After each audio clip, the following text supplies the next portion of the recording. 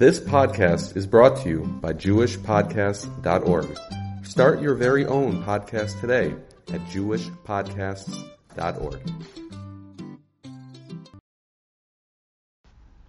Okay, so what we're going to do for the next several weeks is to try to reflect on different components of our Avodas Hashem, to try to understand and try to analyze, particularly in the time that we're living in, where we're kind of out and about, but we still feel to some degree isolated. I will tell you that some students have already reached out to Mrs. Shakir or myself and have said, I'm davening and I'm trying the best that I can to devote some time to learning, but I'm having a hard time connecting. I'm having a hard time really feeling HaKadosh Baruch Hu in my life. I want to see Hashem. I want to feel Hashem. I want to connect with Hashem. Some of us are on vacation. Some of us don't have our summer plans in place. Some of us need to feel a little bit more that HaKadosh Baruch Hu is in our life. I'm going to try the best that I can to try to help you feel Hashem in your life. One student reached out to me and said, Rebbe, you've always told us that we can't be inspired, we got to get inspired, so I'm going to try to do the best that I can to help you get inspired, and I'm going to try to get inspired along with you. I specifically wrote in the email, if you noticed, that it's learning together. We're going to try to grow together through our learning. So I want to introduce the entire summer series that I'm going to call it with a story and then move into the topic for tonight. I saw an amazing story quoted in the name of Rav Shimon Schwab. Those who do not know who Rav Shimon Schwab is, Rav Shimon Schwab was a Rav. Actually, he was born and raised in Germany. He was a Yeki. He was a Rav in Germany. He then was brought over, Baruch Hashem. He got out, I believe, before the war really had started. And he made his way to Baltimore, and where he was a Rav. And he ultimately took over for the German community as the Rav in Washington Heights, New York. Those who are familiar know that the German community that started really with Rav Shamshon Raphael Hirsch was then passed down to a number of different Rabbanim, including Rav Breuer. There's a very prominent German community in Washington Heights, New York, and Rav Schwab was the Rav in that community. But when he lived in Germany, he ultimately was able to be Zocha. He merited to attend Telz in Lithuania and also to attend the Mir. Way back in the 20s and early 30s. You're talking about really back in the day learning in these very well-known yeshivos. And the story is told that Rav Schwab had the opportunity to spend the Shabbos with the Chafetz Chaim. The Chafetz Chaim had passed away in 1933. We think of the Chafetz Chaim as someone who lived 300, 400, 500 years ago. He died in 1933, author of the Mishnah Brura, author of the very famous Sefer Shmiras HaLashon, made famous the prohibition of speaking Lashon Hara. And Rav Schwab had the opportunity to spend a Shabbos in Radin with the Chafetz Chaim. You can imagine the most incredible experience. We hear of the Chafetz Chaim, he's a legend. He's somebody who is so incredibly inspiring, the person who never spoke Lashon Hara before, right? And he got to spend the Shabbos with the Chafetz Chaim. And he records and he explains and he says that over the course of that Shabbos, when the Talmidim, the students of Radin, spent Shabbos with the Chafetz Chaim, that the Chafetz Chaim posed the following question to the students and Rav Schwab. And he said, we all know that the man tasted like whatever you wanted it to taste like. You wanted it to taste like pizza, it would taste like pizza. You wanted it to taste like a skirt steak, it would taste like a skirt steak. Whatever you'd want it to taste like, that's how it would taste like. And the Chafetz Chaim posed the following question to his students. What happens if you didn't think about the man? You didn't think about what you wanted it to taste like. What would it taste like? Rav Schwab's there, present, watching the Chafetz Chaim pose this inquiry to his students. None of the students knew what to answer. And the Chafetz Chaim said that you want to know what it tasted like? It tasted like nothing. If you didn't think about what you wanted it to taste like, it had no taste at all. Explain the Chafetz Chaim, the same is true about our lives. If we don't think about our service to Hashem, it's going to taste like nothing. We're going to have absolutely no excitement. There's not going to be anything to our lives. And the same way that if you don't think about the man, there's not going to be any taste. If you don't think about your life and the dimensions to your avodas Hashem, you're going to have nothing to live for. There's going to be no excitement. And I introduce the topic in general, but particularly the one tonight, because I've been spending a lot of time over the last few months for reflecting on my own avodas Hashem, and kind of reflecting on a number of different elements to my own service of Hashem that I take for granted. that are just part of my rote and routine, that are part of who I am. I was privileged to grow up frum, to grow up observant. I always kept Shabbos, always had kept kosher, was always a frum person. And when you're frum your whole life, so much of our lives become rote and routine. They become stale. We oftentimes don't take a step back, push ourselves out of our comfort zones to try to analyze some of the basics of our lives. And so therefore, what we're going to try to do is each and every week that we do this, maybe hone in on a different dimension of our lives that we know we're supposed to do, but in reality, we don't always focus on, we don't always bring that flavor, so to speak, of the Chafetz Chaim to it, and we need to be able to hone in on, and hopefully with the goal and the objective of then seeing and bringing Hashem more present in our lives. So today's topic is agendas. Agendas. All of us have them. We all have agendas. We all have things we want to accomplish. We all have goals we've set for ourselves, objectives that we've had. We all say to ourselves, I want to do things for this and this reason. I want to achieve these goals for this and this reason. And I want to talk about, while it's great to have agendas, I think all of us need to take a step back for a moment and need to figure out if the agendas we've had until now are the agendas that we really should be having. And with that, I want to introduce the story of Korach. This week's Parsha is Parshas Korach. And though we are going to begin as our jumping point from Parshas Korach, we're going to enter into a numerous different worlds that are going to leave the story of Korach, but we're going to begin with Korach. We all know the story of Korach.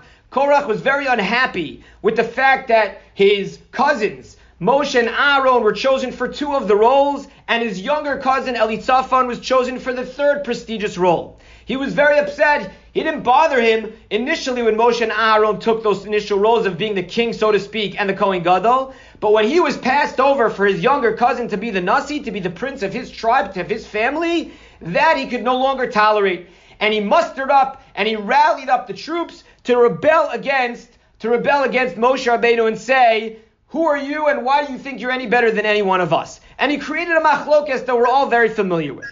The Mishnah in Pirkei Avos, in source number 1, if you have it in front of you, compares and contrasts 2 types of machlokes, 2 types of disputes, one that is considered to be l'shem shamayim, and one is considered to be ein l'shem shamayim. Look inside source number 1. The Mishnah in Pirkei Avos, Perek Hey, Mishnah Yud Zayin tells us as follows.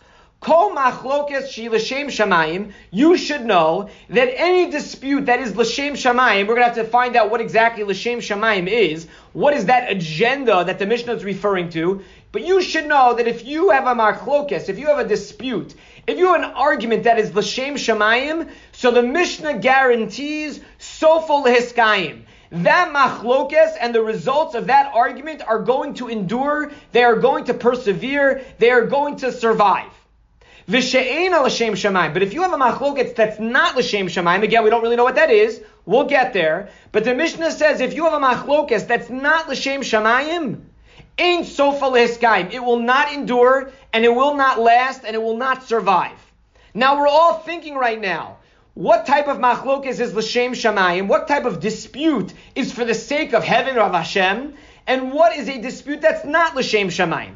So the Mishnah does the hard work for us and says, Eizo machlokes shi l'shem shamayim. What's a dispute, an argument that's l'shem shamayim?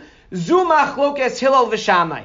Those are the disputes that we're all familiar with that take place and exist time and time again between Hillel and Shammai.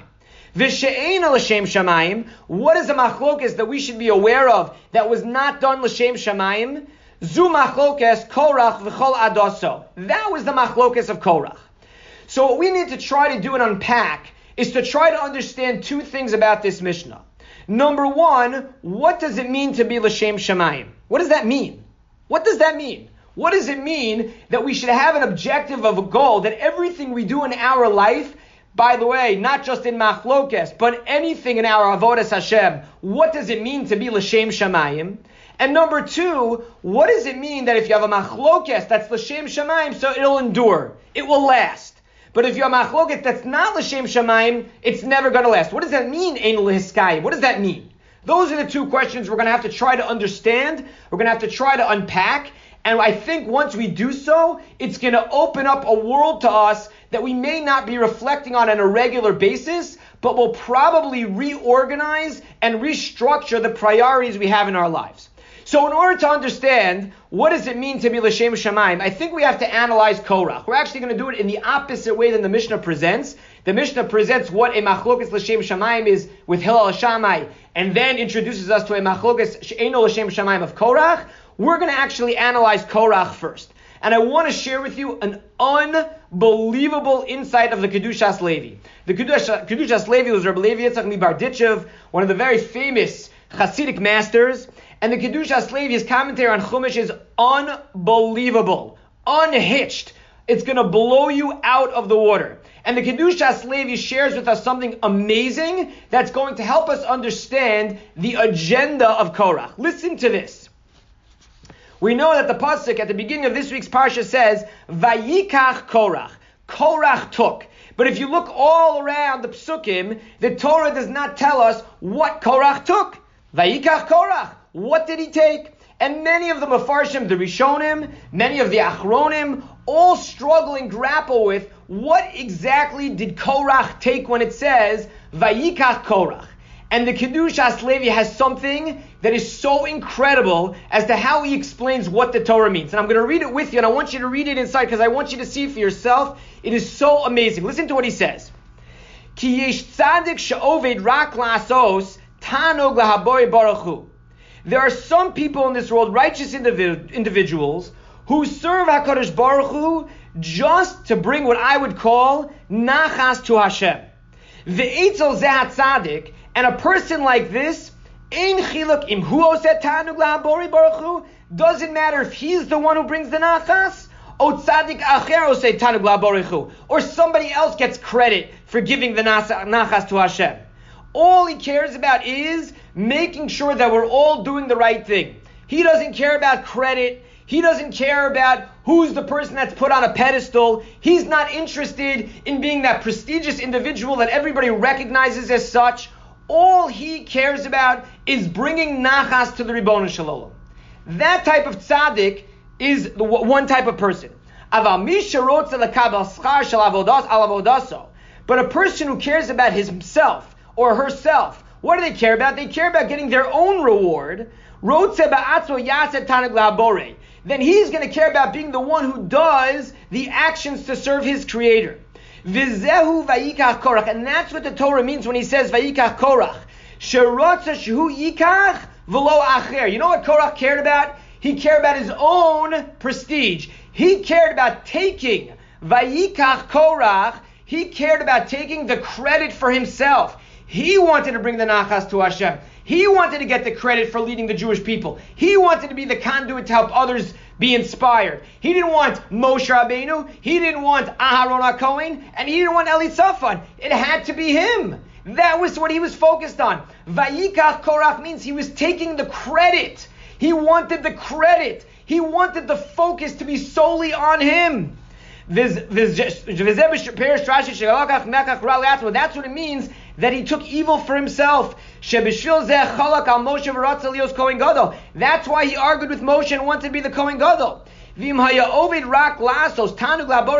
if all he cared about is serving Hashem, if that's all he was looking at, if all he was looking at was to be a L'Shem Shamayim Jew, he doesn't care if he's the one giving the Daf Yomi or if somebody else gives the Daf Yomi. As long as people are learning, awesome. He doesn't care if he's the one delivering the Tomchei Shabbos or somebody else is delivering the Tomchei Shabbos. At the end of the day, if he's behind the scenes and someone else gets credit for it, Tov Bracha, amazing. Korach wanted to be the one in the limelight. Korach didn't want to serve the Ribono Shel Olam because the objective is to be L'Shem Shamayim, simply serving Hashem for the sake of the relationship. He wanted to serve Hashem so that he himself could be put on a pedestal, so that he himself could be recognized, so that others would bow to him, so to speak, as a leader. And that's what he says. If that all he really cared about was serving Hashem, no way would Korach have ever cared about becoming the Kohen Gadol. If he recognizes that each one of us are serving Hashem in our own way, and each one of us is going to be L'Shem Shamayim, He wouldn't have cared about Moshe. He wouldn't have cared about Aaron. He wouldn't have cared about Elisaphan. But because it was Vayikach Korach, he was not about L'Shem Shamayim. He was about himself. He was instead of trying to serve HaKadosh Baruch Hu, he wanted HaKadosh Baruch Hu, so to speak, to serve him. That's not being L'Shem Shamayim. When the Mishnah in Pirkei Avos says that Korach va'adaso was not participating in, was not conducting himself in a machlokes L'Shem Shamayim, is because the whole conversation was predicated on serving him and not serving Hashem. Not being L'Shem Shamayim means that you don't care about how to serve HaKadosh Baruch Hu, and you don't care about how to help other people serve HaKadosh Baruch Hu. You care how HaKadosh Baruch Hu can serve you.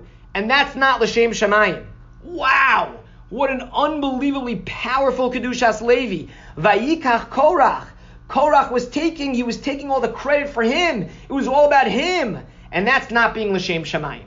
What is L'Shem Shamayim? What does it mean to be L'Shem Shamayim? So take a look at the Rabbeinu Yonah. The Rabbeinu Yonah, very famous Rishon, commentary on the Gemara, very famous author of the Shari Tshuva, the Gates of Repentance, says something unbelievable on the Mishnah in Pirkei Avos that we read when we said that Hillel and Shammai were L'Shem Shamayim. Take a look at the commentary of Rabbeinu Yonah in source number 3. Shelo nechleku legado ma'alasan. Hillel and Shammai, they didn't argue so that way other people would recognize how great they are. Elo lahotzi davar la'amito. All they cared about was emes. All they cared about was shenimtzu shnei miskavnim ledavar echad. They had one singular focus in mind. And do you know what that singular focus was when they argued? Do you know what the whole premise of every dispute they had with one another? It was with a laser-focused objective. And do you know what that objective was, says the Rabbeinu Yonah?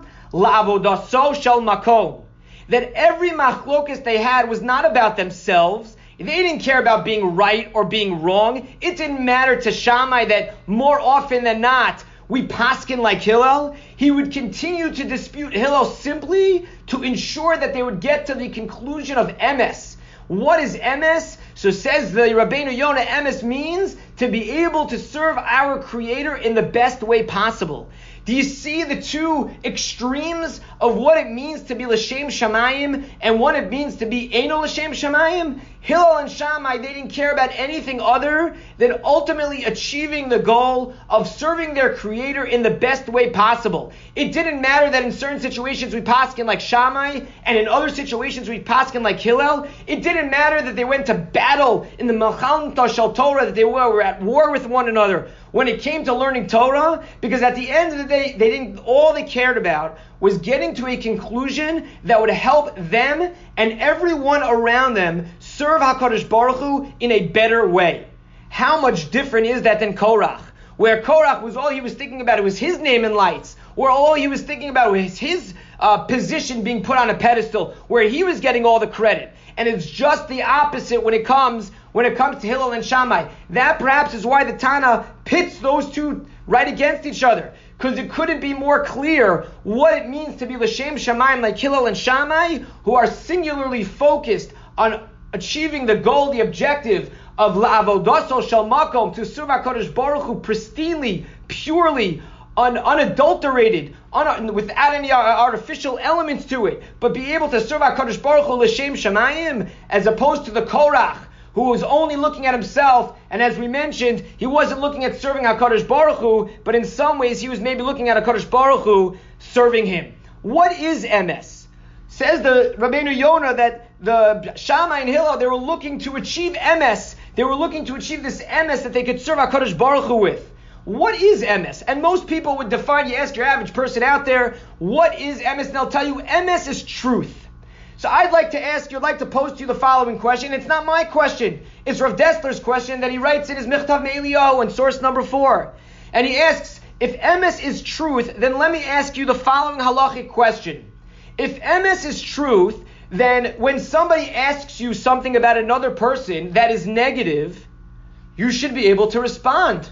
You should be able to say some true facts. You're right, it's Lashon Hara, but I'm obligated to live a life of emes.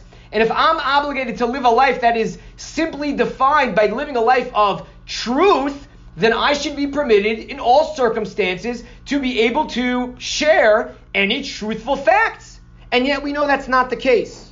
We know that it's not permitted to say something true about somebody if it's going to be negative. We know that just because something is true doesn't mean that the halacha would permit you to speak lashon hara. Or let me go about it from a different angle. We know of the three avos, Avraham, Yitzchak, and Yaakov. Yaakov is the midah of emes. Yaakov is the midah of emes, of truth. Well, let's understand that for a second. Is there anybody that I wouldn't want to pick more than Yaakov? Yaakov, the man who fooled his father in getting the bracha, that's truth? The man who somehow fooled his father-in-law in getting more cattle by making sure they were spotted, that's emes? That's truth?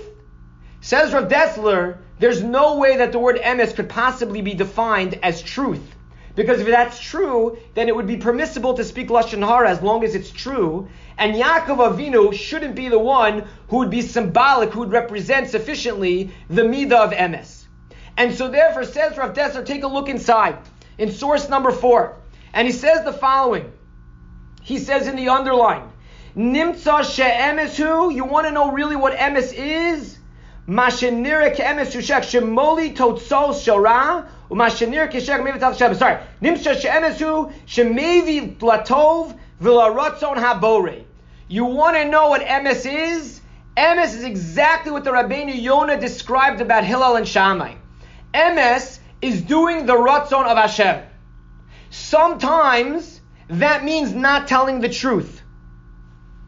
It means not telling the truth, like in lashon hara. I'll give you another example. There are times in which it's permitted not to tell the truth when it comes to shalom bayis. But what do you mean? We have to live a life of emes. We have to live a life that's truthful, right? Why are we allowed to not be truthful in those scenarios? So Rav Dessler explains, because emes doesn't mean objective, factual truth. Emes means following and doing the ratzon, the will of HaKadosh Baruch Hu.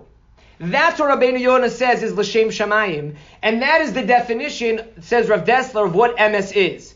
And now that we understand what the definition of emes is, so now it makes a lot of sense. It's not about factual, objective truth. It's about doing the ratzon of Hashem, the will of Hashem. If HaKadosh Baruch Hu says that it's permissible to not speak lashon hara, even at the expense of sometimes lying, that's okay. That's emes. That's the ratzon of Hashem. If there's a situation in shalom bayis where twisting the truth a little bit, as long as a Rav paskins that's permissible, that's okay. Because emes means doing the ratzon of Hashem. And let's take it one step further, says Rav Dessler. Yaakov Avinu. Why did Yaakov Avinu lie to his father? Because his mother, who had nevuah, was told that he needs to be able to get the brachos and then his brother's going to try to usurp it from him. So he's got to jump in there first to make sure to get that bracha, which was ultimately going to serve as a prophetic legacy for Klal Yisrael. It wasn't that Yaakov did it on his own. He did it by way of nevuah, by way of prophecy. That's the ratzon of Hashem. That's the ratzon of Hashem. Emes doesn't mean simply telling the truth.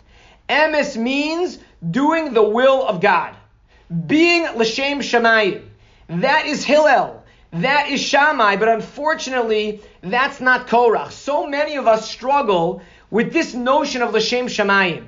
We have so many distractions in our lives. There's so many things flying at us. And it's very hard to separate what we want to do versus what Hashem wants us to do. So many of us, myself included, have a Korach as part of who we are. So many of us, we manipulate the system so that we feel better about ourselves. And we say, we're doing it for the HaKadosh. This is what HaKadosh Baruch Hu wants me to do. But in reality, if you really think to yourself, and I know I've said this phrase a few times, but it's really resonating with me, that so much of our life, if we're honest with ourselves, we will realize we're not serving HaKadosh Baruch Hu, but we're trying to manipulate Him, with a capital H and the Torah, to serve us.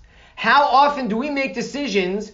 And the first question we ask ourselves is not, is this what HaKadosh Baruch Hu wants me to do? You want HaKadosh Baruch Hu to be present in your life? You want to feel like you have somebody who's on the other end of the phone call? Well, you got to bring him in. You got to bring the Ribbono Shalom into those conversations. You want to have a dialogue? You want to be able to have somebody who you know is listening? You're only going to be able to do that if you bring him into your life. And the only way to bring him into your life is if at the beginning of every decision you make, you ask yourself, is this what Hashem wants me to do? If this is what Hashem wants me to do, He's in my life. He's present. He's prominent. There's no way to deny it. But if I'm going through life and I'm not thinking about those things and I'm thinking about what I want to do, and then at the same time you say to yourself, well, I know I want to do what I want to do, but I also want Hashem in my life, that doesn't work. Like I think of, those who've had me in class before know that oftentimes I'll compare the relationship that we have with the Ribono Shel Olam to a husband and a wife. Right? I often compare, particularly with my wife, who's a tzaddikes, you can all tell her that, right? That could you imagine a scenario where every time you do something for your spouse, you do it with ulterior motives? So she asks you to take out, or he asks you to take out the garbage, and you do it because you're trying to bank some points later on. Could you imagine a relationship that is solely based on ulterior motives, on another agenda other than I'm doing this because I value the relationship in and of itself? I can almost guarantee, I'm not a marriage counselor, but I can almost guarantee that the relationships that are based off of every decision agenda-driven, every decision based on ulterior motives, those relationships, the same way the machlokes isn't going to persevere and endure, those relationships are not going to endure. Because at the end of the day, any meaningful relationship you're going to have with anyone, your friends, your parents, a spouse, has to be based on a strong fundamental recognition that I'm in it for the long haul and I'm in it for the relationship. Not because of all the extras and not because of all the benefits that I'm going to get later on, but because I value that relationship in it of itself. That's what it means to be L'Shem Shamayim, and that's what it means to live a life of emes. Some of you may have heard me quote in the past a beautiful Dvar Torah of Rav Moshe Feinstein, not on this week's Parsha, but on Parshas Chukas. So you'll get 2 for 1. You got a Dvar Torah on Korach now, and you got a Dvar Torah on Chukas in a couple of weeks. And we know that the Torah in Parshas Chukas introduces the quintessential, the most famous chok, which of course is a mitzvah that has no reason that we are privy to, the mitzvah Para Aduma, right? The mitzvah that we take the ashes of the Para Aduma, we sprinkle them over somebody who is tameh, who's impure. The person who's been sprinkled upon becomes pure. The Kohen who sprinkles him becomes impure, right? It doesn't make logical sense to us in our limited understanding. And Rav Moshe Feinstein asks a very obvious question about this introductory pasuk. The Torah says, Zos chukas haTorah. This is the chok of the Torah. And Rav Moshe asks a very well-known famous question. Why did the Torah say, Zos chukas haTorah? This is the chok of the Torah. The Torah should have said, Zos chukas hapara aduma. This is the chok of para aduma. We have a chok of kashrus. We have a chok of shatnez. We have a chok of para aduma. Why does the Torah go so much more expansive, so much more generic by introducing this mitzvah of Zos Chukas HaTorah? It should have said, Zos Chukas, this is the law of Para Aduma. And Rav Moshe highlights such an amazing insight, which is consistent and follows the theme that we're trying to drive home over here. And that is that the Torah wanted to highlight that while it's true that Para Aduma is a chok, and while it's true that shatnez and kashrus is a chok, and we only do them because Hashem told us to do them, we should realize, says HaKadosh Baruch Hu when he instructed Moshe to write this pasuk, that it's not only true by these mitzvos, but every mitzvah that we are instructed has an element of chok. That we don't just do the mitzvah because it makes sense to us, but we should really be doing each and every mitzvah the same way we do the mitzvah of Para Aduma. The same way that we do the mitzvah of kashrus. So just because we don't understand kashrus doesn't mean we're not going to do it, but we're going to say, you know what? HaKadosh Baruch Hu asked us to do it, we're going to do it. We should approach every mitzvah that way. Every single mitzvah, lechatchila preferably, we shouldn't do because of some ulterior motive, some agenda-driven idea or thought process or approach, but rather we should be doing these mitzvahs because we understand that all we want to do is get closer to Hashem.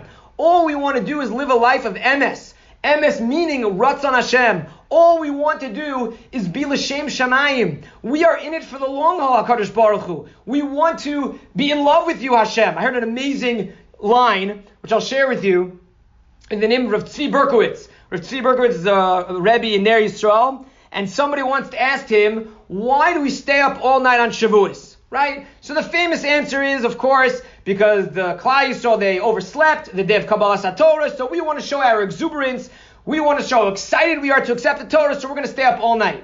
So I heard an unbelievable statement, an unbelievable response of Rav Tzvi Berkowitz.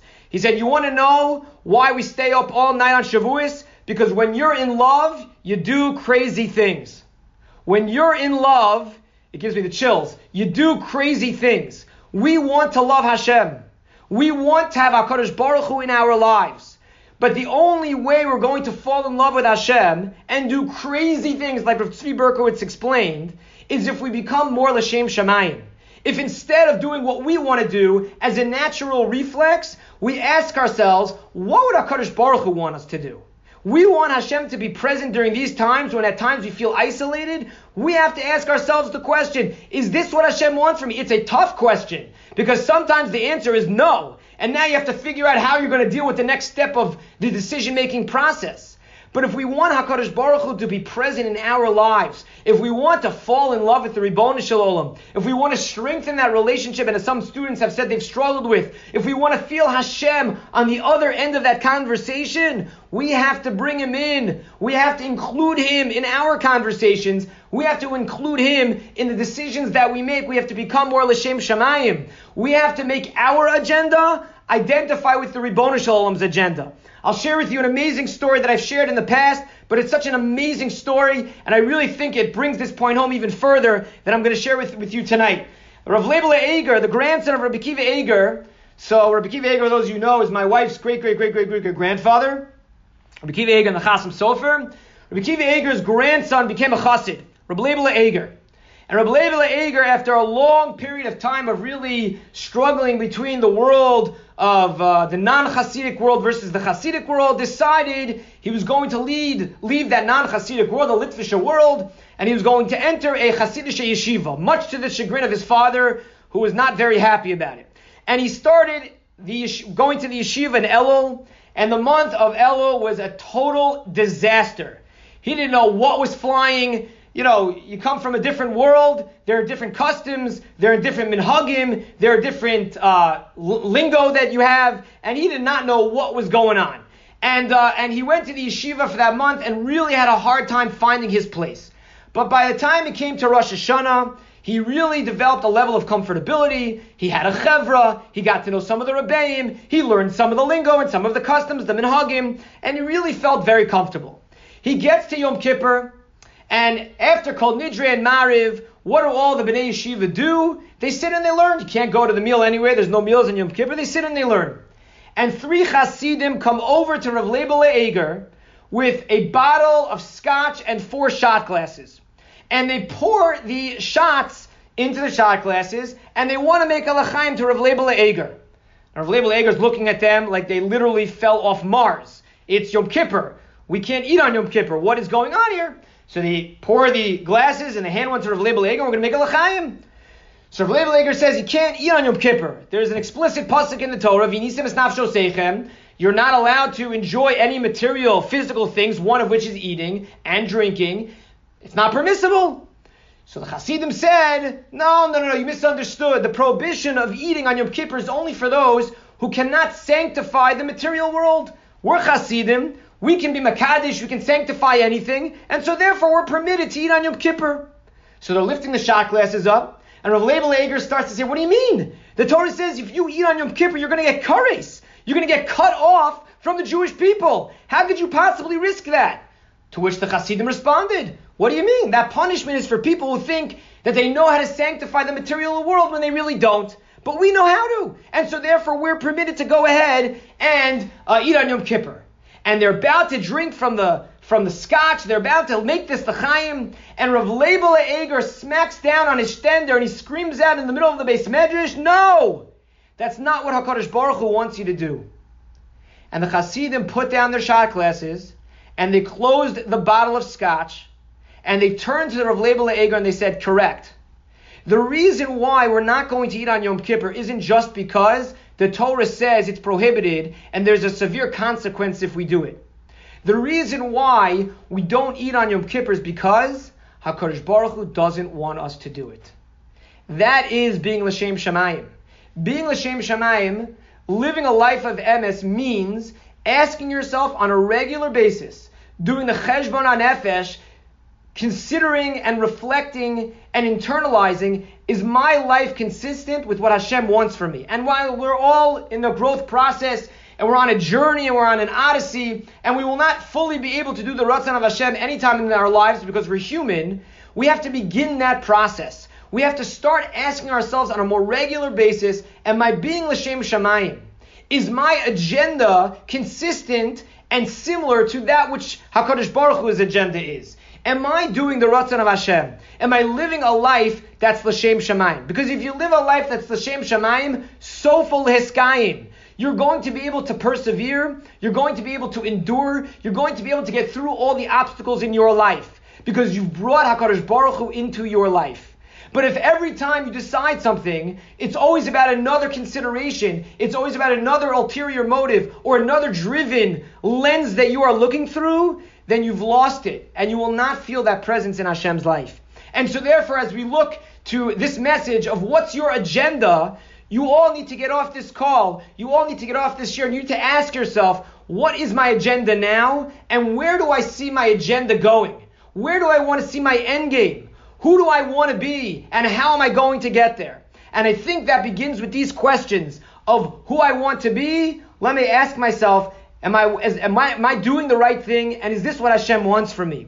And I think if you begin to ask that question to yourself, you're going to start to reorient, and you're going to start to readjust every decision you make. You're going to start to feel a more tangible presence of the Ribono Shel Olam in your life. You're going to start to daven more because you realize that it's all in His hands. And that relationship is going to grow until, as Rav Tzvi Berkowitz says, you're going to start doing crazy things because you're falling in love with HaKadosh Baruch Hu. And Amir Hashem, if we take these messages to light and we start to ask ourselves more regularly, is this what Hashem wants for me? Then not only will we bring HaKadosh Baruch Hu in our lives more, not only will we feel that presence with Hashem much more tangibly, much more real, but we will ultimately be able to have a closer, deeper relationship with Hashem, where we feel He's more available, and we're more available to Him, so that instead of Him serving us, so to speak, we are able to serve Him. Have a great night, and thank you for listening.